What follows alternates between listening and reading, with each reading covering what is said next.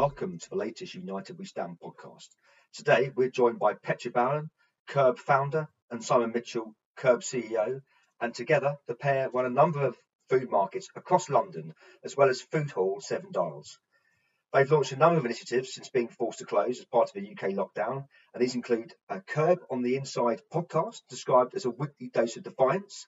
It's also launched Curb TV, and most recently has opened Seven Dials Markets Corner Shop. So welcome to the podcast, you two. Thanks for joining me. No worries, lovely to be here. So it's difficult times for everyone at the moment. We've done a number of these podcasts, but we haven't really looked at it from a street food perspective or even from a kind of food hall perspective. I mean, what has the lockdown meant for businesses such as yourselves, but also for the street food people that work with you?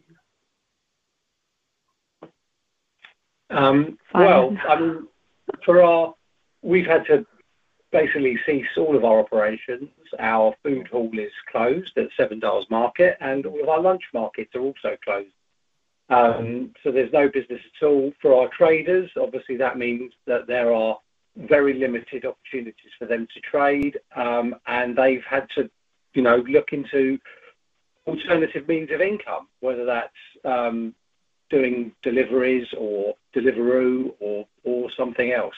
It's kind of different for everyone. And how easy is it for some of these traders to move into delivery? I think the problem is for those traders that don't have those means. So some traders will have a production kitchen, and they may be able to claim a grant based on their business rate. On the back of that, they may also be able to work with Deliveroo or Uber Eats or a delivery company from that premise.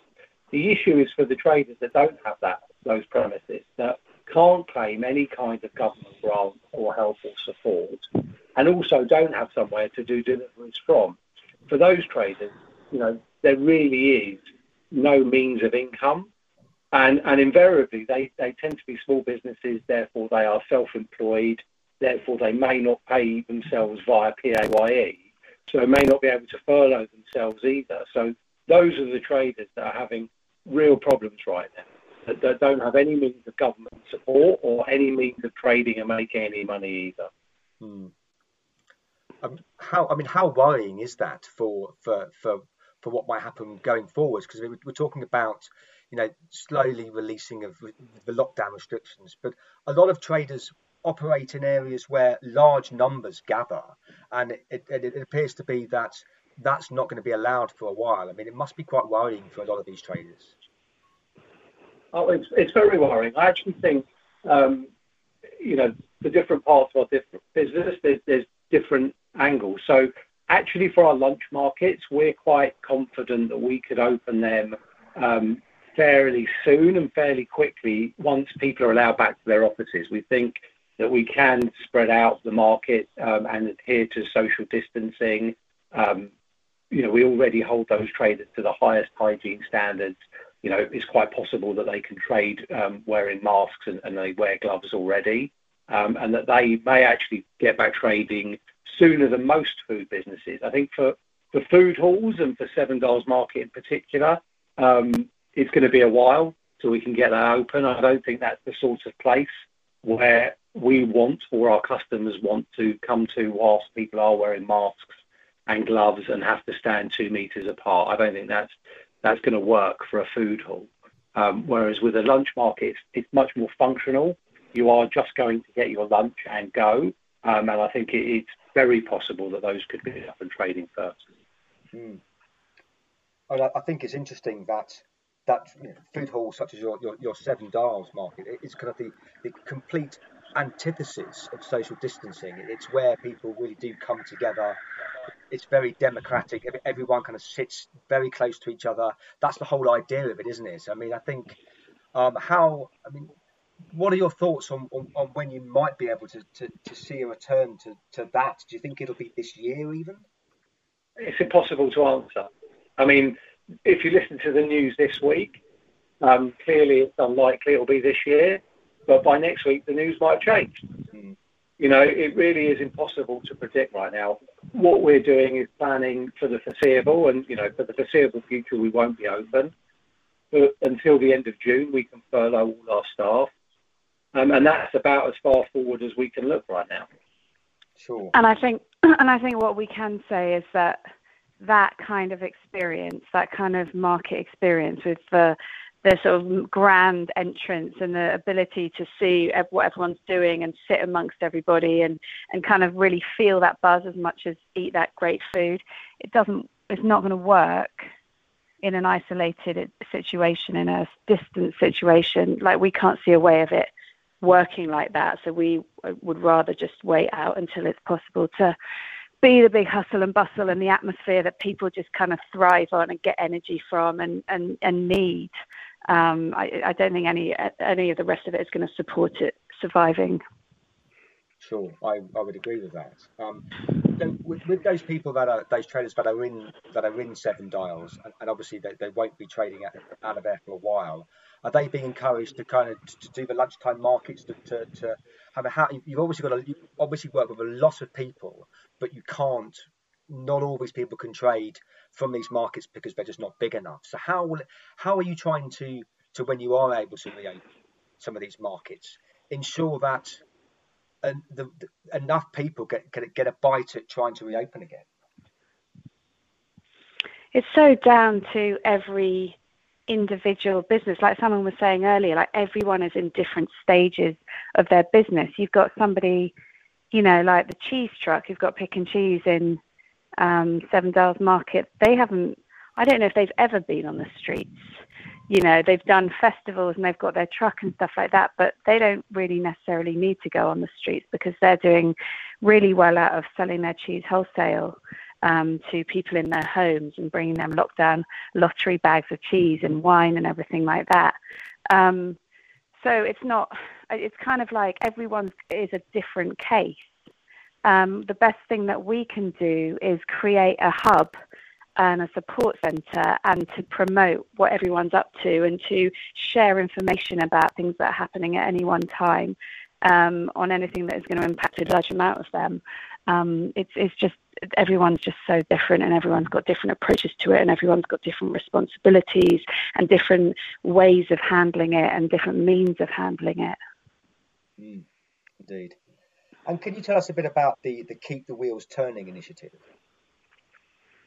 Yeah, so this was set up pretty soon after things went south, back in March, sort of mid-March kind of time, as a sort of initial response to, okay, we're all about to undergo massive challenges to our businesses. Let's work out how we can literally keep the wheels turning in the absence of trade. And so we've got several things going on with it. We've had the Curb TV, which is a really good way of publicly sharing a lot of our wisdom, a lot of our experience, a lot of our traders' wisdom. We did our first online workshop the other day, which is something we've been doing in real life for, since before we even began. And so that was incredibly popular and it felt incredibly needed. So many people were like, oh, thank you. This is brilliant. This is exactly what we need. Like, there's obviously a real hunger out there for other people who still are looking at this as something they want to get into or maybe thinking about it for the first time. There's so many mind shifts going on. And it's a way of entertaining and it's a way of keeping the trader community alive in the absence of being able to be around each other on the market and having the usual kind of conversations, banter, negotiations, everything that normally goes on in a market, just in public. And then we're highlighting all the different trader swivels and the ways, like I mentioned with Pick and Cheese, but the ways that all sorts of traders are transforming their businesses in order to survive, in order to continue to offer help, hospitality, in order to continue to feed people. There's loads of traders doing really good stuff with the NHS. And yeah, just finding ways to do what they do in different circumstances. And we want to just promote that as much as we can. And then we're going to be launching our own podcast next week, Curb on the Inside, which is looking at what happens to an 8-year-old hospitality business like ours that supports so many different traders when we're all suddenly totally arrested in our ability to trade, and interviewing loads of people in our community, in our industry, about where they're at, how it's going, what the innovations are, what the bumps in the road are. and just generally keeping the hub together in a different way than we have in the past, but albeit still undergirded by this sense of community and together is stronger, and agglomeration is everything, and social currency is, the best currency that we have at the moment in the absence of the typical financial currency that we exist on. Indeed. And having spoken to your members and to people, street food has been a very it's been a great business. It's been a flourishing business for lots of people. Has this pandemic, do you think, put people off potentially entering it? What's the feeling about where it might be in the future? I think go on, sorry. I was just going to say, I think that I'm sure it will put some people off, but I think it will entice some people in. I think it just throws everything up in the air and presents new angles at which to look at business and opportunity and feeding people and coming together and all of these kind of things. And I think there's something, as much as I'm sure it will put plenty of people off, I think it's going to draw to us and infuse into the industry a whole new level of talent and ideas and entrepreneurship that will be, kind of reviving in lots of ways and energizing. And, I say this understanding in my head that at the same time we're probably going to lose lots of businesses. That's just what's going to happen. So I think it's going to be a mixture of the two. Yeah. Some of them scary and some of them exciting. I think exactly that. I think over the past couple of years, people have been getting into street food as a fast track almost to a restaurant or a restaurant group. And I think more of what we're going to see now is people turn to street food as a way of surviving. As I can cook and I'm a chef, or I'm from this region and I can cook this food, and actually cooking it on the street might be a way for me to earn some money, and we might get some really interesting, innovative, exciting new businesses into Curb as well. Mm-hmm. And talking of surviving, what would you like to see the government do to help street food businesses, to help your business, to help the restaurant industry in general? What more needs to be done from them? So I think from our point of view for Curb, for our food hall, we need this 9-month rent-free that Hospitality Union are pushing for. We absolutely need that. We need the support. We're not going to be open for 6 to 9 months. And even if we are, it's going to take time to get back up and trading anywhere near the levels we were at before and at the levels required to be profitable. We need the furlough scheme to be extended for hospitality as long as we're closed. If at any point between now and us opening that lifeline gets cut off, we're going to find it very difficult to retain all the people we have on furlough. The bank loan scheme, I think, needs to be it needs to do what it says on the tin, and the banks need to be pushed to actually lend to businesses with that government support rather than their usual lending criteria.